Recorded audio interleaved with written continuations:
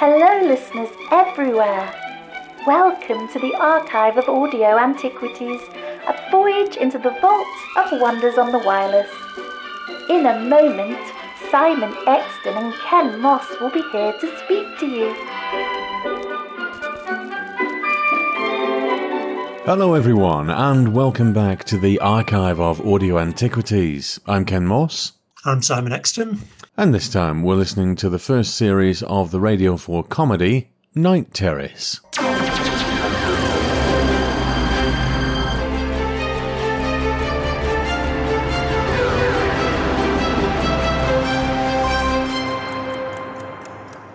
Simon, do you want to give us a précis? Night Terrace is an interesting little Australian radio show. It's written by one of the writers of Outland, which is an absolutely hilarious, geeky TV series from Australia that we covered in our sister podcast, The Exton Moss Experiment. And in this, it's very clearly a very loving pastiche of early Doctor Who, in that it's all about a fairly curmudgeonly scientist who has a time-travelling house. And she, in her first episode, picks up a fellow who's going from door to door trying to sell new energy supplies to people. He gets caught there when the house takes off first time. So there's a whole lot of her not really wanting to talk to him, but at the same time, him really being quite unused to whatever's going on. And like with the early William Hartnell Doctor Who's, she's kind of pretending that she doesn't really want him along, but actually, when there's the opportunity to let him go and when there's the opportunity to leave him somewhere, she doesn't, and she goes back and saves him. So there's a lot of friendship that develops between the two of them. The third regular is, in this first series, quite a mysterious character who just isn't travelling with the house and will just appear in various guises in various bits of the historical periods. They end up both past and future. The lead characters, or the regular characters, are Anastasia Black, who is the scientist who owns the house and does all the clever sciencey, I know what's going on bits, even when she doesn't actually know what's going on. And she's played by one of the regulars from Neighbours. Now, I don't actually watch Neighbours, and I haven't done for years and years and years, so I don't really know quite who that is and what it means. She has been in it a long time. She's one of the Kennedys. Now, bear in mind, I haven't watched Neighbours since the 80s, and she was in it then. I think she's still in it. Oh, yes, because there was an interview they did with her saying that it's just been 25 years since they'd been in there. It doesn't really mean a massive amount to me, to be perfectly honest, other than the fact that she puts in a cracking good performance in this. And she just has that Hartnell level of who are you and why are you invading my space, alongside real concern for the people who are travelling with her. I think that she was perfect casting, because I've never seen her in anything else. But the strong-willed scientist, I thought that was great. Great piece of casting. I loved listening to her all the way through. The second regular is Eddie, who's the energy salesman that she picks up on her first trip in the house. And while she's doing the whole, I know exactly what's going on, it's fairly obvious that after a couple of episodes, she's working out how this whole thing works as well. And she's obviously a lot more experienced. She's worked for a government department investigating the paranormal, which I think is only ever called the department, isn't it? Yeah, I think so, yeah. And she's retired, and she's retired to live in this house. She keeps going on about how she doesn't like being caught up in all these adventures and she wants time to herself and there's all the things that she wants to do, until she actually gets the time to sit down. And there's one of the episodes where she has time to sit down and read a book and relax, and she lasts about 3 pages before she gets bored and wants to go off on an adventure. So she kind of gets to the point where she realises she's not actually even kidding herself with wanting to settle down, and she goes and sort of jumps both feet into the adventuring. Yeah, and they find that completely by accident. It's something stupid like turning the tap on makes the house move, but it's not consistently. They've no idea how it's happened. They've no idea how they've ended up, where and when they've ended up. Yeah, and for every bit of intelligent deduction that she comes out with, there's a random comment then from Eddie that will save the day as well. So they're fairly well matched. And Sue, the mysterious character who just crops up everywhere, tends to drop very cryptic crossword type clues that only actually make sense after they've sorted things out for themselves. And they do actually get to say to her at one point, what the hell's the use of all this? Because we don't get to do anything. You could come out with all this stuff that in retrospect it was actually really useful, but it's said in such an obscure way that we can't make any use of it. And there is a reason behind that, and you find out what the reason behind that is later on in the series when what the character of Sue is becomes more obvious. Before we actually launch into the episodes themselves, we should probably have a gin. We should. It's a bit of a shame we didn't have an Australian gin. We did have one Australian gin on one of our other podcasts, and its little bit of info bollocks was basically, this is from Australia and it's got stuff in it. Enjoy. Which I thought was marvellous. Did we do that for Outland? I think we did. For anybody out there that's never heard of Outland, and I only found out about it in the past 12 months, it's an Australian sitcom about basically a science fiction group, but primarily a Doctor Who group in Australia. And it's marvellous. It really should have had a wider audience and should be better known than it is. I can heartily recommend it. It's episode 25 of the Extremos experiment. We cover it. It's sublime, boys and girls. Go and look it up. I can't actually remember how I came across it in the first place. I have loved it ever since I found it. Everybody I've shown it to thinks it's wonderful. And I've never actually come across anybody other than fairly geeky people I know who live in Australia or have spent a fair amount of time in Australia. But nobody in America, nobody in Europe seems to know anything about it, which is an awful, awful shame because it is really well worth watching. It is absolutely hilarious. It's very well written, well characterized, well acted, and playing Spot the Doctor Who reference in it is just a joy. That Spot the reference geekiness is a little bit less of a joy in this one, to be perfectly honest, because the references aren't as... They're not quite as overt. Catchment. I was going to say they're not quite as subtle. There's one thing in Outland where one of the characters is walking out on her girlfriend, and the items that she's picking up as she's going around the flat and walking out with it are exactly the same items that Sarah Jane Smith picks up when she walks out of the TARDIS in The Hand of Fear. But unless you know that story very well, you would never get that. Things like a grumpy scientist and an unwilling tag-along who get to be a functioning team and a time-travelling thing that can't control where it's going. It's not even a nod at the head to Doctor Who. That is a complete sails to the wind Doctor Who pastiche. So a lot of the Doctor Who references in Outland, I think, are more subtle or need more of a knowledge base to be able to pick up on. Oh, no, my take was a bit the reverse. With Outland, it's very clearly based in Doctor Who. Even some of the lines of dialogue are lifted from episodes of Doctor Who and given to the characters. But you have to know those lines of dialogue. You would, but then if you're watching Outland and you're watching it on a Doctor Who level, you would get it straight away. If you know the classic stuff. Yes. You have to bear in mind there are an awful lot of fans now who are very, very, very knowledgeable and passionate and, I hate this expression, but as much true fans of New Who and only New Who as we are of Classic Who. And, New Who's been going for over a decade now. It has people, a fan base who've grown up with it, the same way as we had when we were growing up with Doctor Who. Well, New Who's been running for more than half the time that Classic Who has. We're now 15 years into the run. It's a fair old time for any series nowadays. But what I was going to say about Night Terraces, whereas Outland has direct lifts that are slotted in, there are no direct lifts in Night Terrace. It's just they're all comparable characters, scenarios, situations.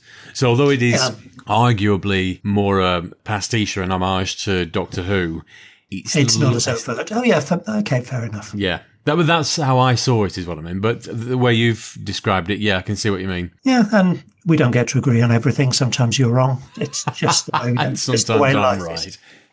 Yeah, that's when we agree. I am liking this pink grapefruit gin. Is it going down well? Spectacularly so. Should we actually talk about the thing that we... We should probably, yeah. The usual scenario for these sort of things. We will run VT, or in this case, run the SIG. Once upon a time, there was a house. Hello, would you like to save money? No! At first glance, it seemed a perfectly normal house. So why do you have a house that travels in space? I didn't know I did. I only just moved in. The real estate agent never mentioned it? Oh, you know what they're like. I'm Anastasia Black, and this is Eddie Jones. So this is what you do? Weird space stuff, aliens, being shot at. What I used to do. I'm retired. There comes a time when you have to say that this is your home, and you can't just sit there and watch it burn or flood. Or when the water and fire team up and do that sort of stabbing thing. That one's recent. We don't have a name for that yet. The house didn't just move us in space, it also moved us in time. You must stay with her. You must look after each other. Only then will you get home. Here we go. I didn't know you could drive a spaceship. It's surprisingly similar to a Holden Commodore, although I've never driven one of those either.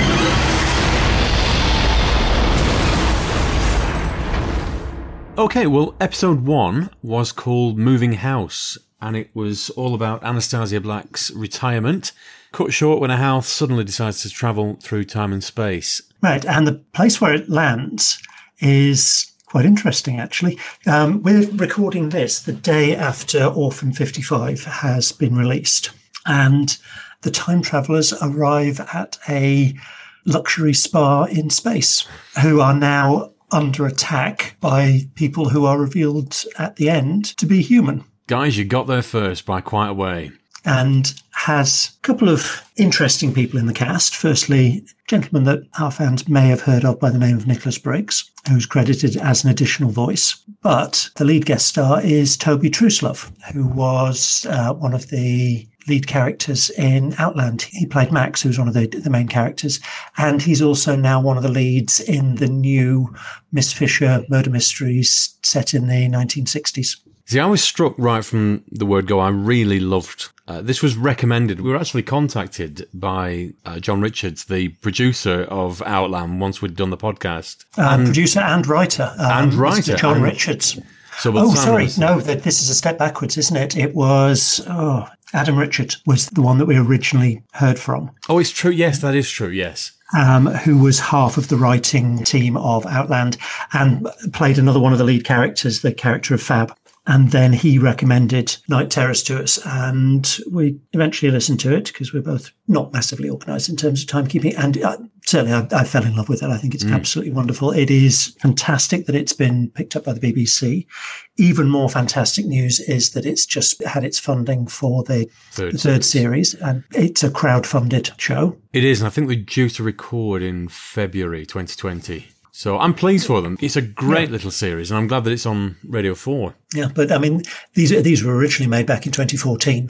Was it that long ago? I knew there was quite a while. Yeah, and then they were picked up by BBC Radio 4 Extra in 2019. There are 8 episodes in the first series. The second episode, I'm just trying to think about this. The second episode is called Starship Australis. And the tagline for this on the radio website is that Anastasia Black used to fight aliens, but is now trying to retire. Starship Australis is about Anastasia and Eddie landing on a generation ship in which all the important cultural parts of Australia have been picked up and are being transported toward a new world, without having found out in the first place whether that new world wants them there. And there's a lot of stuff that's apparently very Australian. There's also a lot of references to neighbours as well. So part of the community they land in is called Ramsay Street, and there are lots of other pointers towards neighbours. I believe, not watching Neighbours, I probably missed an awful lot of references. The planet that they're aiming to move to don't actually want them there. And the way that they get around that is apparently it's part of Australian law that if somebody is able to get themselves onto Australian soil, they can't be deported. Now, whether that's still true or not, I don't know. And there was a specific name for that, and I can't remember what it was. It's not wet foot, dry foot, because that's the American thing, isn't it? But it's something similar. As a whole, I'm not that fond of self-referencing. When you get an actor or an actress that's in something and the stuff that they're most famous for is referenced, I generally speaking find it a little bit smug and it takes you out. It almost breaks the fourth wall. But it works for comedy. It does work for comedy, and therefore I don't think it works in for this drama. case. And for all some of the clever science fiction that's in there and the parallels back to Doctor Who, this is primarily a comedy. It is, which is why I thought actually it worked very well in this case. Yeah. And you listen to interviews with the writers and the crew, and that's what they were aiming for. And when Adam was recommending it to us, it was, this is Hartnell Doctor Who done for the 21st century. And he's absolutely spot on. Anastasia starts off snappy and arsey, not really wanting anybody around, and then comes to value the interloper to her house that she's picked up. Eddie comes to value the time that he's spending with Anastasia as well. So yes, he does. The fact that he's also fiddling around with the house, trying to work it out with her. She does eventually, reluctantly, get quite excited when they work something out together, and then catches herself that they've worked it out and it's not her. Again, much like the first Doctor, she puts on a front a lot of the time. The third episode was all about a 1920s murder mystery. Oh, and was marvellous. And the whole joke about, the thing you clearly haven't realised is that the detective is actually a serial killer pointing the finger of blame at innocent people. And they work very well on that pastiche. And also a very clever take on the whole time travel, the same characters redoing the same scene from a different perspective. And that works really well here. And you just don't see that coming. And that was very cleverly written. And to do that in an audio medium is really going some. You can do it when you've got visuals and you can hide behind props and costumes and all of that sort of thing. But all these guys had to work with was their voices, and they do a brilliant job of that. The stories vary between just the outright comedic, slightly absurd situations to really quite ambitious situations. Episode 4 is called The Outsourcing, and it's all about Eddie getting a job on this planet that's run by a huge mega corporation thing. That's putting me in mind, I think it's actually, which is the one where it's the planet's sort of inside out and separates the sun. What do they call? Me and Dyson Sphere. The Dyson Sphere, yes. It's this huge concept. Actually, what this reminded me of was Brazil.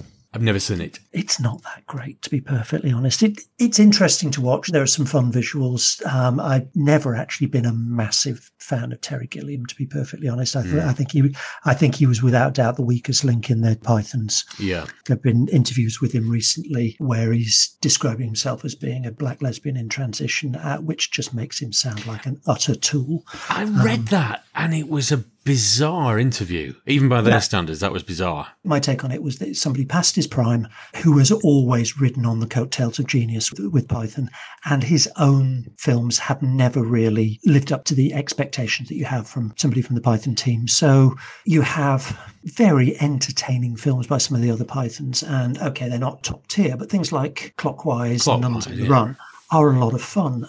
Films like A Fish Called Wanda are absolutely brilliant. Terry Gilliam's have always been big and dramatic looking. So you've got Time Bandits and Baron Munchausen, and they're just not very good.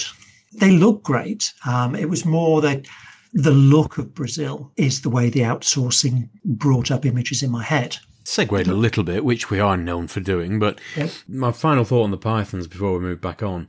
I have always thought that they are better as a whole than the sum of their parts. Fawlty Towers, without doubt, brilliant, and to a slightly lesser extent, ripping yarns. Everything else I can sort of take with a pinch of salt as each of them really riding on the fame of Python to sell reasonably mediocre films. Fish Called Wanda. It's all right. And Fierce Creatures, again. That's more riding on the coattails of Fish Called Wanda. I think Fish Called Wanda is a great film, and I can watch it over and over again.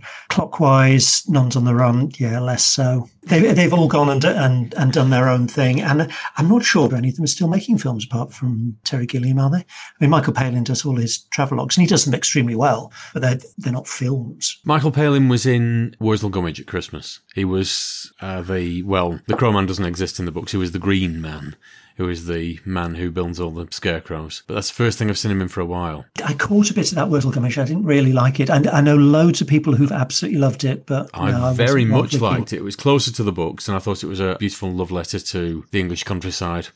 Anyway, pulling us back, episode 5 of Night Terrace was Sound and Fury, which is this theme park. Just felt Definitely really uncomfortable to start with. Because my first thought was Red Dwarf, actually. It did have kind of that feel about it until they came out with all the animatronic Hitlers. And I just thought, oh, God, where's this going to go? And actually, it ended up absolutely hilarious because fairly predictably, the Hitlers tried to take over. So they swap their brains with Marilyn Monroe. So you end up with Hitler's accent coming out with Marilyn Monroe quotes. And it shouldn't work, but it really does. going into that, I was just thinking, oh God, it's Heil Honey, I'm Home, and this is going to be uncomfortable. But it wasn't in the slightest. Ordinarily, this is the point where I would edit and drop in sound clips, but we don't actually have any sound clips from this series, which is a shame, because it's very much worth your time. But it's on BBC 4. Go and find it. There's no episodes available at the minute. I've just had a look. Well, then go and give them some money. There is that. You could always go and pay for them. It's a shocking concept, I know, and we can just download whatever we want into our grubby little mitts without paying out a penny. But we're too used to iPlayer in England, that's the thing. Episode 6 was The Last Hunt. They were tracking a beast through ancient Australia. Now, this is where it proper time travel one, where they go back in time, and there's Aborigines, I think. And it's them at sort of peak Australian, because I think if you don't know Australian history, and I don't know about you, I was never taught any Australian history apart None from... at all. We sent them a load of convicts, aren't we? Wonderful. But then that's a fairly typical British centrist, old-fashioned view of the world. But we do discover in this episode, because it had been playing on my mind, it was established reasonably early on the TARDIS was indestructible in Doctor Who, more or less. I was wondering when they'd get around to the structural stability of the house, jumping all over time and space. In this episode, it falls off some sort of cliff, and it's explicitly said the house couldn't survive a fall like that, but it's not there. The house has found that it's in danger and transported itself to a place of safety. So it has a HADS. It has a HADS. Hostile Action Displacement System, for those who don't know. But that's another Doctor Who concept. Is it packed full of them? It is. This one, I can't remember being overly blown away by this one, and I can't pin it down as to why, because it was a good story, well written. It's completely unfamiliar history. For all I know about Aboriginal history, this may as well have been on an alien planet. And I appreciate a lot of that is the point that they were making. I thought it was well done, but of all of the episodes, this is the one I was least personally engaged with, because it's the one I had the least personal connection to. But then we move on to episode 7, which is Disco World. And that Disco World was wonderful. It was. They end up in a Dyson sphere, the entirety of which is late 1970s disco clubs. And Adam Richard from Outland makes a guest appearance as the head manager of the club that they end up in. And also something more than that, because it wouldn't be Night Terrace without some weirdy science fiction stuff going on.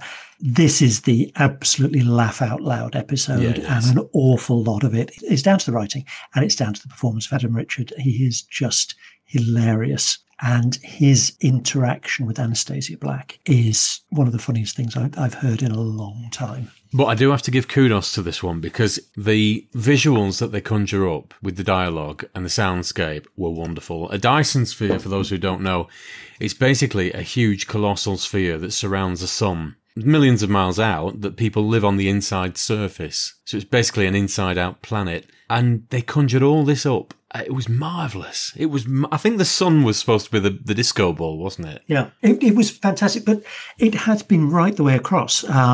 Every episode has been wonderful at conjuring up imagery, the feeling of the images of visuals. Because a lot of both me and you are very, very keen on radio plays, radio dramas, radio comedies. But in a lot of cases, the actual sound design is a little bit sketchy, particularly where comedy's concerned. Yeah, you rarely get a mental image of this quality, and it's down to the writing, it's down to the acting.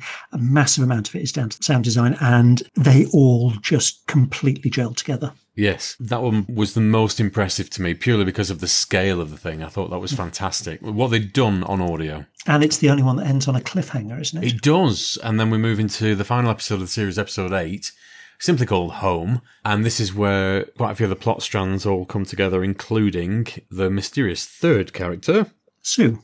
And yes, you find out who Sue is, where she's from, why she's been trying to help them, but not really able to help them, how the department has been able to keep track on the house, which is actually really clever. It turns out that the department that Anastasia worked for actually built the house and then pushed her into it. So she was never actually allowed to leave. She was just turned into a lab rat, really. And what they do is they put microscopic sensors on the outside that record data from wherever they go past future or whatever. And whenever they land in the present, they drop off a number of these. So the information they contain can be collected by the department. So the department is able to keep track of their journeys, which I thought was a really clever idea. It's sort of message in a bottle stuff, given a nice twist. You find out who's been sort of pulling the strings in the background. There is a wonderful character played by Jane Badler, who was the lead villain in the 1980s V, that with the hamster eating. Yeah, but it was a very satisfying ending. And it makes some really interesting comments on the role of women in science, and particularly the role of women in the classic era, 1950s, 1960s in science. Yeah, but it wraps it up nicely. Sue is brought on board as an actual character. And it's all ready for season 2. I haven't heard it yet. I've not heard series 2 yet. Oh, it's fantastic. It's absolutely fantastic. I won't spoil anything for it. I mean, having said that, anybody who's listened to this has just been spoiled by a whole lot of... Oh, no. I think we've been careful. I don't think we have. I really don't think we have. I think from episode 1, we've been spoiling things. So sorry for that. But even knowing a lot of the plot, it's still very well worthwhile going back and having a listen. We can put in a spoiler warning in post. Yes, the preceding programme contains spoilers. Perhaps put it at the beginning of the episode for those without their own time machine. Before we sign off, as part of this podcast, we recommend another podcast.